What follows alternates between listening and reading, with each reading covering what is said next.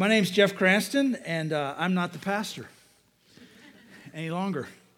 For the most part, if you're visiting with us today, we welcome you. You are at the Hilton Head Island campus of Low Country Community Church for just a few more weeks.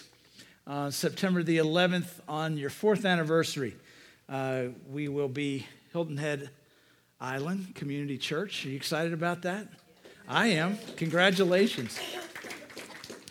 Pastor Todd is in Bluffton today. I've told him don't mess it up, and he told me the same thing. So it's great to be with you again. Since I was with you last time, I've become a grandfather, and I'm very happy about that.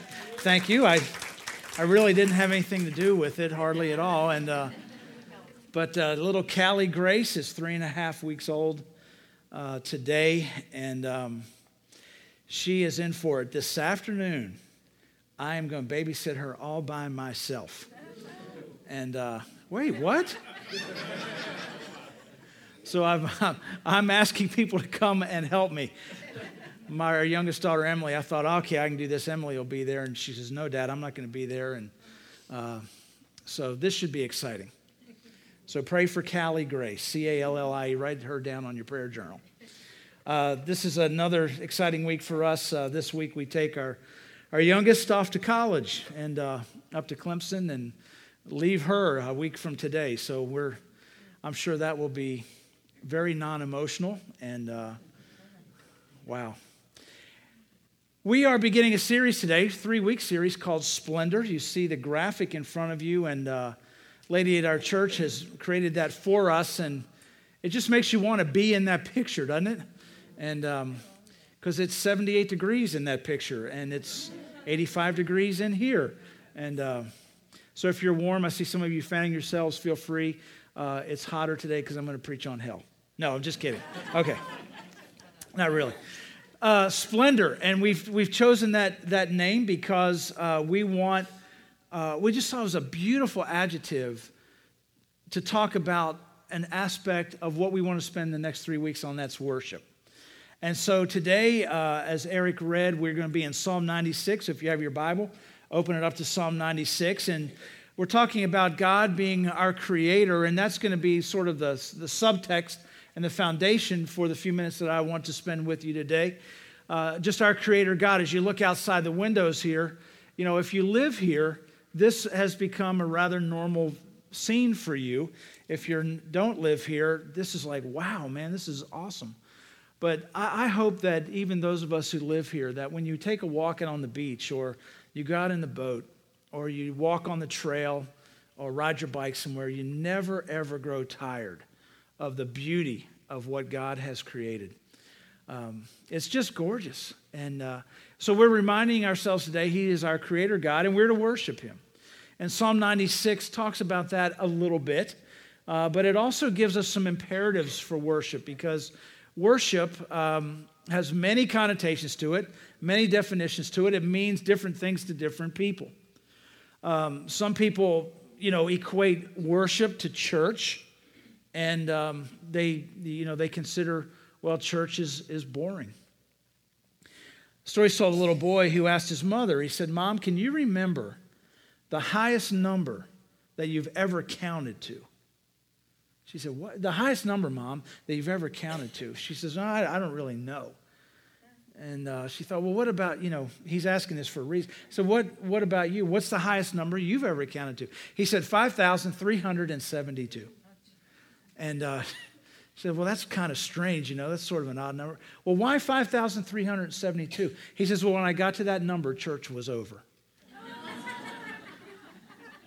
And I find no humor in that story at all. He goes to our Bluffton campus, actually, the little kid. But, there's an oxymoron in that story, and it's called a bored believer. And I really don't believe that when you meet with the triune God, when you worship God in the splendor of His holiness, when you exalt and extol Him for His greatness and His strength and His power, when you are spending time in the presence of the one who has saved you from your sin, the last word that's going to come to your mind is boredom. There's no such thing as a bored believer. That's an oxymoron. Like my favorite oxymoron is jumbo shrimp. That's exactly what a bored believer is. It's like jumbo shrimp. It just can't be. Many surveys tell some people are asked, do you go to church? And they say no, and they're asked why. They say, well, it's boring. Well, I can understand there may be times in a church service for somebody who doesn't know Christ that it is maybe non-exciting to them. But if you name the name of Christ, if you are a Christ follower, certainly worship to you cannot be boring when we're meeting with the one and only God. There's an element of rejoicing in worship. There's an element of reverence in worship. There's a big element of response. What do I do? How do I live my life in light now of who God is? Psalm 96 is a beautiful psalm. It's written at the same time around the Ark of the Covenant in 1 Chronicles 16 being brought to its final resting place. And if you read 1 Chronicles 16 and you read Psalm 96, you'll see a lot of the phraseology exactly repeated. They sort of go hand in hand. It's a very seamless psalm. It doesn't easily break itself up into divisions. It's just seamless. And it's woven together, and I think it's woven together so beautifully to catapult us into deeper adoration and exaltation of our God. It's a great missionary type of psalm because we're told to go out and to proclaim his greatness to the nations. There's a call to sing songs and break out into praise in light of God's judgment and coming judgment, and in light of the fact that we know that Christ is coming again, that our world is culminating to a time of judgment. And even in light of that, we're called to worship and we're called to praise. So let's pray together, and then let's take a look at what we can learn about the splendor of God in our lives. Father, we love you. We thank you for our time together this morning. We are before you as worshipers. We love you. We exalt you. We extol you. We readily admit that you're God and we're not. And there is no one like you. So, Father, as we take a look today at Psalm 96, and in the context of being worshipers, it's our prayer not only that you would move us and teach us, but that you would change us so that more and more, day after day, we are worshiping you in your splendor, in your greatness, in your strength, because of who you are. We love you, and we pray, Holy Spirit, that you'll guide us now through Christ our Lord. And God's people said, amen. This psalm answers, as any good first paragraph of a news story does, the who, what, where, when, how, why. Who do we worship? Well, it's the Lord God. I mean, that's an easy one. But he's mentioned by name or by pronoun in almost every verse of Psalm 96. What is worship? Well, worship means to bow down or to fall down. Worship means to just place yourself before God and acknowledge, just as I did in the prayer, you're God, I'm not. How should we worship? Well, as you go through this, in verse 1, we're to worship him with music. In verse 2, proclamation. In verse 8, give him glory, bring him an offering, come into his courts. That's in the context of us today. That's come into the place where we worship him. For us, that's this room. That's this place that we call our church worship facility. It doesn't matter where we go, but he says, come into his courts and bring him praise. In verse 9, we worship him with our holy lives. In verse 10, we witness for him. That's an act of worship. Why should we worship? That's answered as well in verse 2. Because God has saved us. In verse 4, because of his greatness. In verse 5, because of his power. And again, because of his splendor, his majesty, his strength, his beauty. In verse 13, God is righteous, God is true, God is our judge. So these are reasons why we worship him. Where are we to worship him? Verse 3, we worship him among the nations. And in verse 6, in his sanctuary. And in verse 8, in his courts. So you can check that one off. You've done that one today. You've come to his courts or his sanctuary to worship him. When are we to worship him? Well, it says here at 11 o'clock on every Sunday morning. No, actually it doesn't. It says, sing and proclaim his salvation. Do you remember? Day after day. There's never a time when we're not worshiping him. There's never a time as followers of Jesus where we're not to be worshipers. So I just want to share with you 4 imperatives. There's 4 rationales. There's 4 ways, at least in this psalm, that say, here's how you go about it. Here's what you do in worship. Here's why, and so forth. If you want to follow along in your worship folder, there's an outline there. It's a pretty simplistic one, but I'm pretty simplistic, so I need it that way. Here's the first thing we see in verse 1 and the first part of verse 2. Sing and bless his name. When we come to worship, we come to sing and bless his name. Sing to the Lord a new song. Remember that new song part. Sing to the Lord, all the earth. Sing to the Lord. Praise his name. In that verse and a half, 3 times we're told, sing and praise, sing and praise, sing and praise. Sing and bless his name. Sing, sing, sing. Anytime God says something once, it better have our attention. If God says it 3 times, we better really pay attention. And here 3 times in a verse and a half, sing, sing, sing. How's your voice? How's your voice? I was in the back today because I know how some of you sing, and I didn't want to be in front to hear you sing. I'm just teasing. But aren't you glad? Nowhere in the Bible does it say, sing to him in a beautiful voice. It just says sing. Some of you, God has gifted the gift of monotone singing. You find a note, you plant there, and you just stay there. Others of you aren't even that good. Others, though, have beautiful voices. Here's the deal. It doesn't matter what your voice sounds like. All that matters is that you sing. We ought to be singing people. And I hope that you sing. I really do. And even if it's bad, it's only bad to you, and it may only sound bad to the people around you. But that's okay. You're not worshiping them. You're worshiping God. And he just says, sing to me. And somehow, God takes our voices, and it sounds beautiful to him. And that's just another miracle, that God turns some of our voices into beautiful sounds. And sing a new song. The word new in the Hebrew means new. You might want to write that down. But it not only means new, it can also mean this. It can mean delightful, precious, or exquisite. Sing to the Lord something which is delightful to him. Sing to him something that is precious, that is exquisite to him. When I hear delightful, precious, and exquisite, I think of like a diamond or a jewel or something like that. Sing to him a new song. Now, I'll readily admit, I know you would never believe, just looking at how youthful and everything I look to you, that I'm a grandfather, but I'm a grandfather. And yeah, it's pretty cool. I'll see how it goes after I babysit this afternoon, but so far so good. And, I find myself as I'm getting older, I'll be 50 in a few months, that I find myself fighting, acting like I'm 50.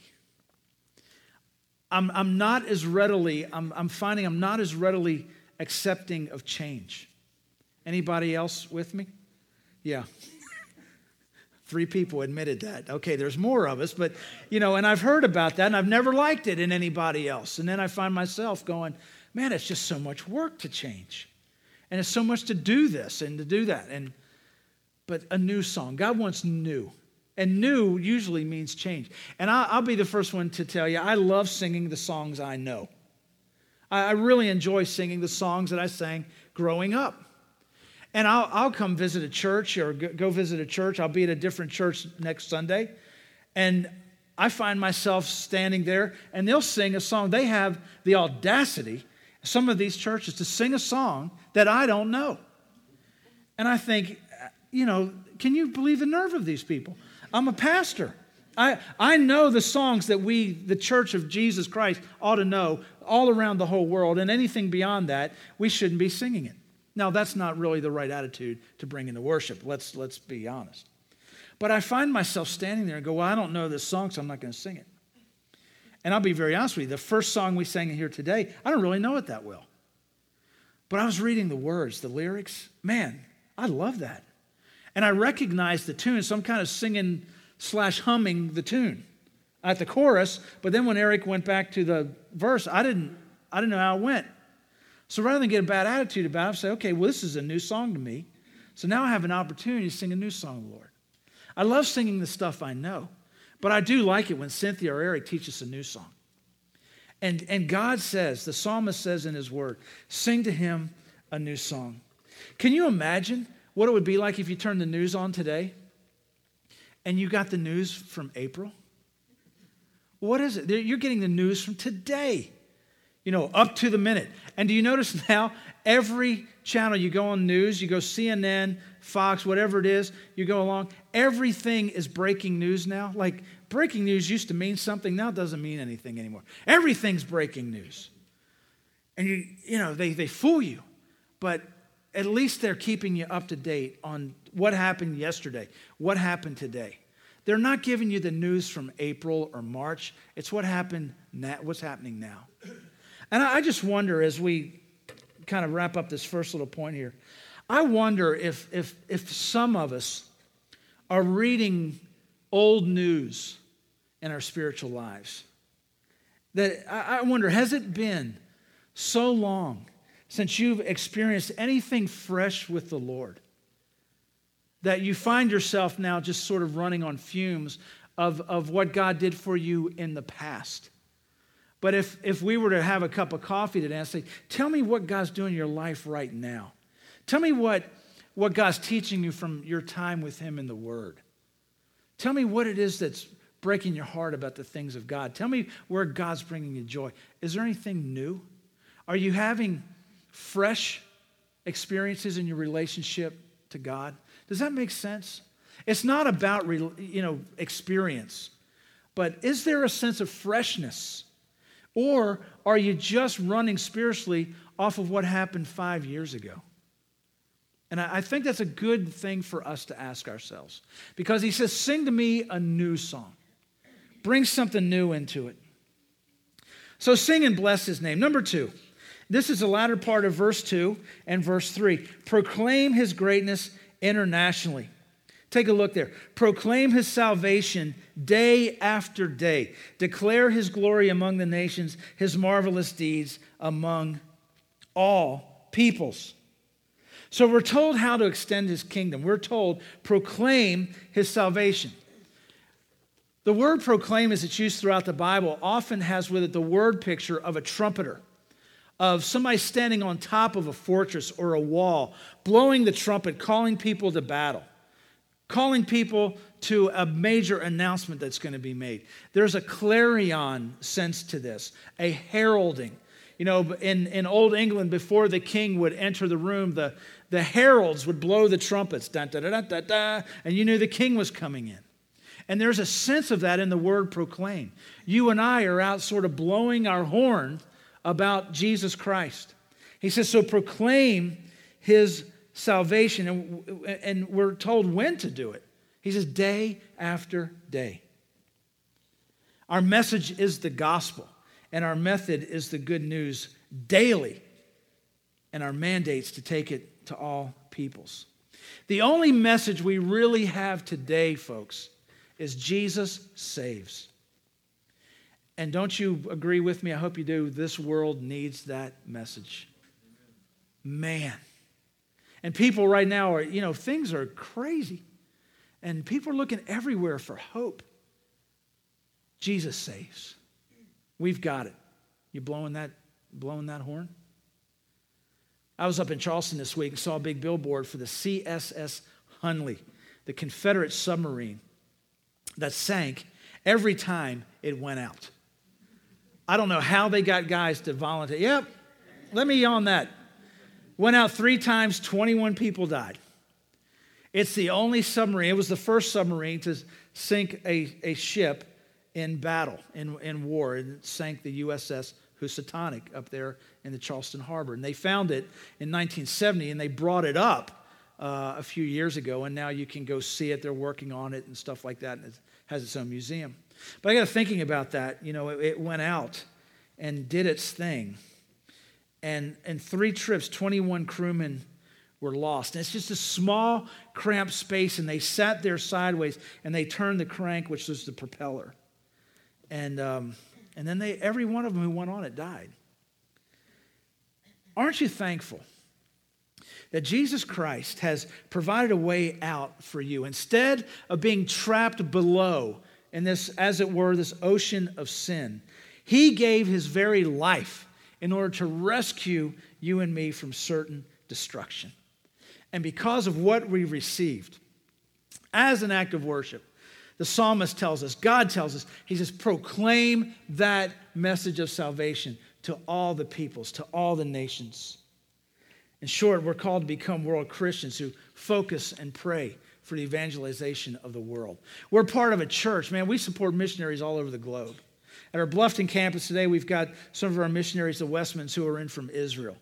And as you've been part of Low Country Community Church and going forward as Hilton Head Island Community Church, I know there's still going to be very much a missional aspect here. But we're supporting missionaries in Russia and in Bolivia and in the UK and in China and in Israel, as I just mentioned. And I mean all over the place. South Africa. We're just globally. Why? Why do we do that? We figured up in the history of our church started in 1994. We've given well in excess of over $2 million to worldwide evangelization. Why have we done that? Because the world needs to know Christ. And we not only do it globally, we do it regionally and we do it locally. Because people need to hear. And one of the ways that we worship Jesus Christ is that we tell the world who he is and what he's done. Splendor and majesty, in verse 6, are before him. Strength and glory are in his sanctuary. Splendor, majesty. There's a beauty to God. I've been to India 10 times. And every time I go, I say, God, I'm fine if this is my last time. Feel free not to ever have me come back here. I'm good. But I keep going. And I've many, many times seen Hindu idols. And some of the Hindu idols are absolutely grotesque. They're just ugly.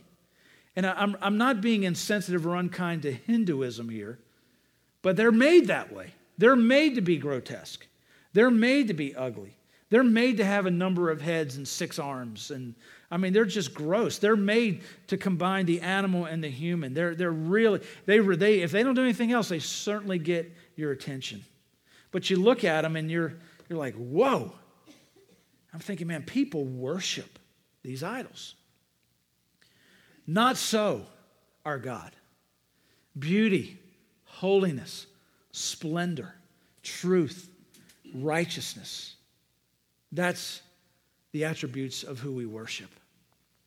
And we're to proclaim that around the world. Let's go on to number 3. While we, that's number 4. Where'd number 3 go? Does anybody have any idea what number 3 is? Here it is. Express his greatness. Express his greatness. You read down through verses 4 through 9. I won't take time to read them again, but God's not just a tribal God. He's not just a God for a special group of people. We're to express his greatness everywhere. We're to applaud him everywhere we go. To all the nations, to all the peoples. Jesus said it himself, go into all the world and proclaim and preach and baptize to all the world. And it has the idea of every ethnic group. One of the things I really enjoy so much at the Bluffton campus is that our second service, which they're meeting right now, and Todd's preaching right now. Let's pause and pray for them. No, we translate that second service live into Spanish. And as I look out, we have about 50 or 60 Spanish-speaking people who come to the second service, and they're sitting out there with headphones on, and they're hearing it in Spanish. And I'm just like, man, that just thrills me. And you know, every so often we'll run into somebody who doesn't like that. They don't stay long at our church because I make them very uncomfortable. When we built the building, we put a translation booth in the back just for that. And I had a guy ask me, he said, so we're going to translate this to Spanish. I said, yeah. He says, you going to check everybody's green card that comes in here? I said, well, I'd like to check yours, but you need to find another church, dude, because that's just not of God. Especially if you get to heaven and God says to you, bienvenidos. That means welcome. God is no respecter of persons. Heaven is going to be every hue and color and language and tribe and people group. Thank God heaven is not going to all look like people who look like me. God's the God, he's like Baskin Robbins. What is it, 32 flavors? They got to have more than that now. Aren't you glad he's a God of variety? Are you okay with this? Because y'all are looking at me a little weird here. But it doesn't matter what color anybody is. Christ died for that individual. It doesn't matter where they live or where they're from. You know, we've prayed and prayed, God, give us the nations. In Psalm, I think it's Psalm 2 or Psalm 3, ask of me, and I will give the nations as an inheritance to you. And you know what? Spanish-speaking people from Central and South America have poured in by the thousands. And so many people that look like me get hacked off about it. You know how I view it? God's bringing the nations here. We have an opportunity to preach the gospel to them. Let's take advantage of it while we have it. That wasn't in my notes, but boy, it's there. It's there in this text. Ascribe to the Lord the glory due his name. And you tell all of the peoples, he says, all of the world, no matter where they're from. Ascribe to the Lord the glory due his name. Bring an offering and come into his courts. Now, when I say the word offering, and you hear the word offering, say it out loud. What do you think of? Money. That's just a part of an offering. Bring an offering. Romans 12, 1 and 2. Offer your what? Bodies, yourself. So I can offer my body. I can bring an offering or a sacrifice of praise. I can bring an offering of praise to him. That's another offering I can bring. And then, of course, there's the offering of finances. And as you leave today, the giving box there at the back, and you as you give, that's just another way to say, God, you're worthy. You're my provider. I'm giving back to you a portion of what you've given to me. Thank you for being Jehovah Jireh, the God who provides. Lastly, number 4, while we worship, we wait. The final thing that the psalmist says is, well, we're reading of the Lord's reign and this sort of impending judgment in verses 10 through 13. The word judge carries with it this idea that God's sovereignty rules over the nations, and he's going to judge everyone with fairness and with equity. It says that in here. He will judge with equity, the end of verse 10. Now, parents, you've done this. You've had to discipline a child. You've had to bring judgment because of something that your child did.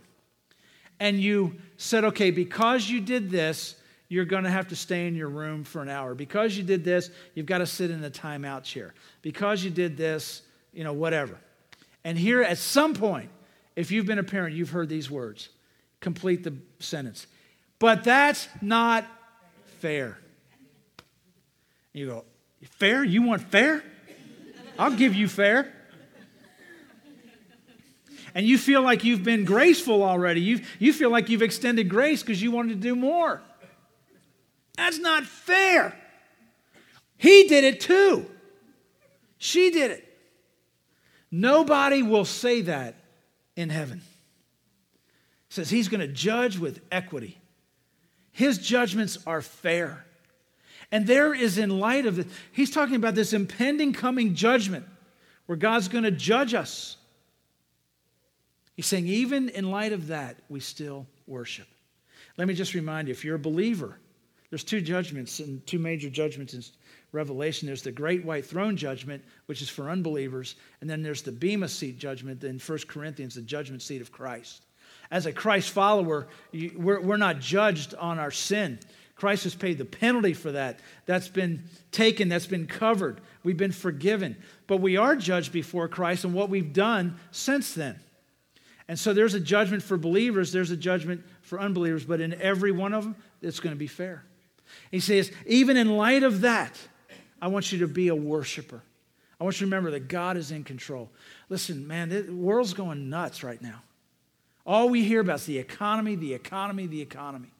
The world economy, the riots in England, the war on the front of Afghanistan, Iraq, the Iowa straw poll. Now, oh, joy of joys, we're getting into the election campaign season.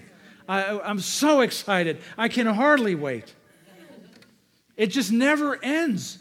But man, if you listen to the news day after day after day after day, and some of you just fill your minds with, you're listening to talk radio in the car, you're reading the paper, you're following the stuff online, you're watching the news at night, man, you're going to be so depressed, you're not going to know what to do with yourself. How many of you know the world doesn't appear to be getting much better right now? Oh yeah, man's getting better. Give me a break. Did you see the deal in England? This week, they helped this guy up who'd been hurt in the riots, and as they're helping him up, people are unzipping his backpack and they're robbing this guy. Yeah, we're getting better. We're evolving to a higher plane. Man, we need God so desperately in our world. All I'm saying is take a break from that stuff every now and again and remind yourself, God is God. God is in control. He is sovereign. He sits on his throne, and the world and all the governments he establishes. I got to remind myself of that every now and then. But I don't want to forget, in light of all of the bad stuff that I read and I hear and I see, God is still in control. And I got to worship him based on that. And it's a reminder of this, Jesus is coming again. Jesus is coming again. And all of this is going to seem like nothing then. But hold on. And while you wait for Jesus to come again, worship him. Let me give you a couple of kind of takeaway things, some things that you and I can do just to put this into practice. And I've just given them to you there. Read a psalm every day. You say, well, that's so simple. That's the beauty of the thing. Just read a psalm every day. What do I do when I get to Psalm 119? It's got 1,000 verses. Well, take a couple of days and read it.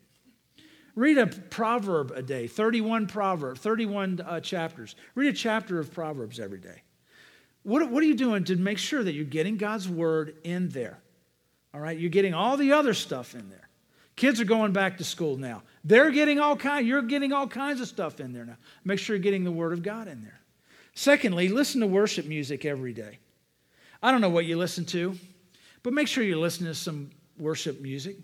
Some stuff that you can just sing along to. I put, this morning getting ready, it's just amazing. I can put music on my television. You know, you go to the certain channel, music comes out, you know. Mm-hmm.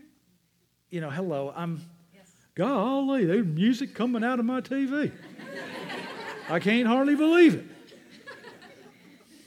I still don't know how a fax machine works. I'm still back there in the 80s, you know. But man, you know, it's just nice. Just put it on in the house. Put it on in the car. Turn talk radio off. Turn off the news stations. Get a CD. Get something in there where you can listen to some music that's putting something of God into your heart and into your mind. And something you can just, and listen, when you're in the truck or the car by yourself, just sing it out, man. You ever pull up beside somebody at the red light, you look over there, just a couple of days ago, I look over, this guy is singing like a fool in the car next to me. And the reason I looked, he was in a convertible. He's just singing. I'm like, dude, I can hear you through everything over here. You know? Just sing to him. Get some of that kind of music into. And then thirdly, get ready for Jesus to come back every day. If you don't have a relationship with Jesus yet, ask him to rescue you from your sins. If you're a believer, make sure you're walking with him, that there's nothing going on that's going to cause you to be embarrassed if he came back today.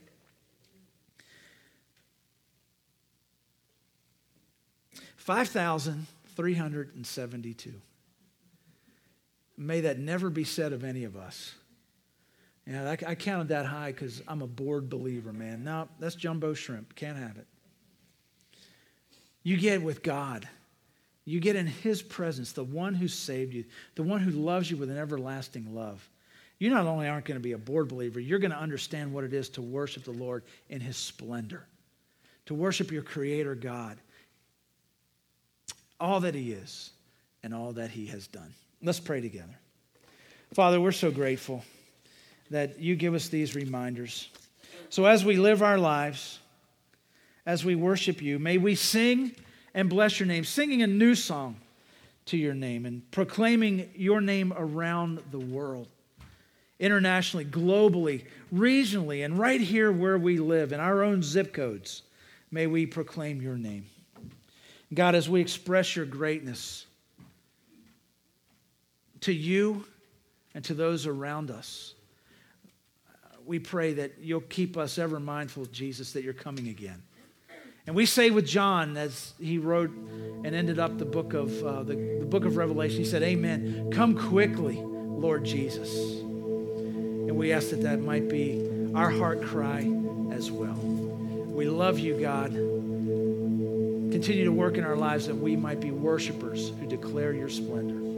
We pray this in Christ's name. God's people said, amen.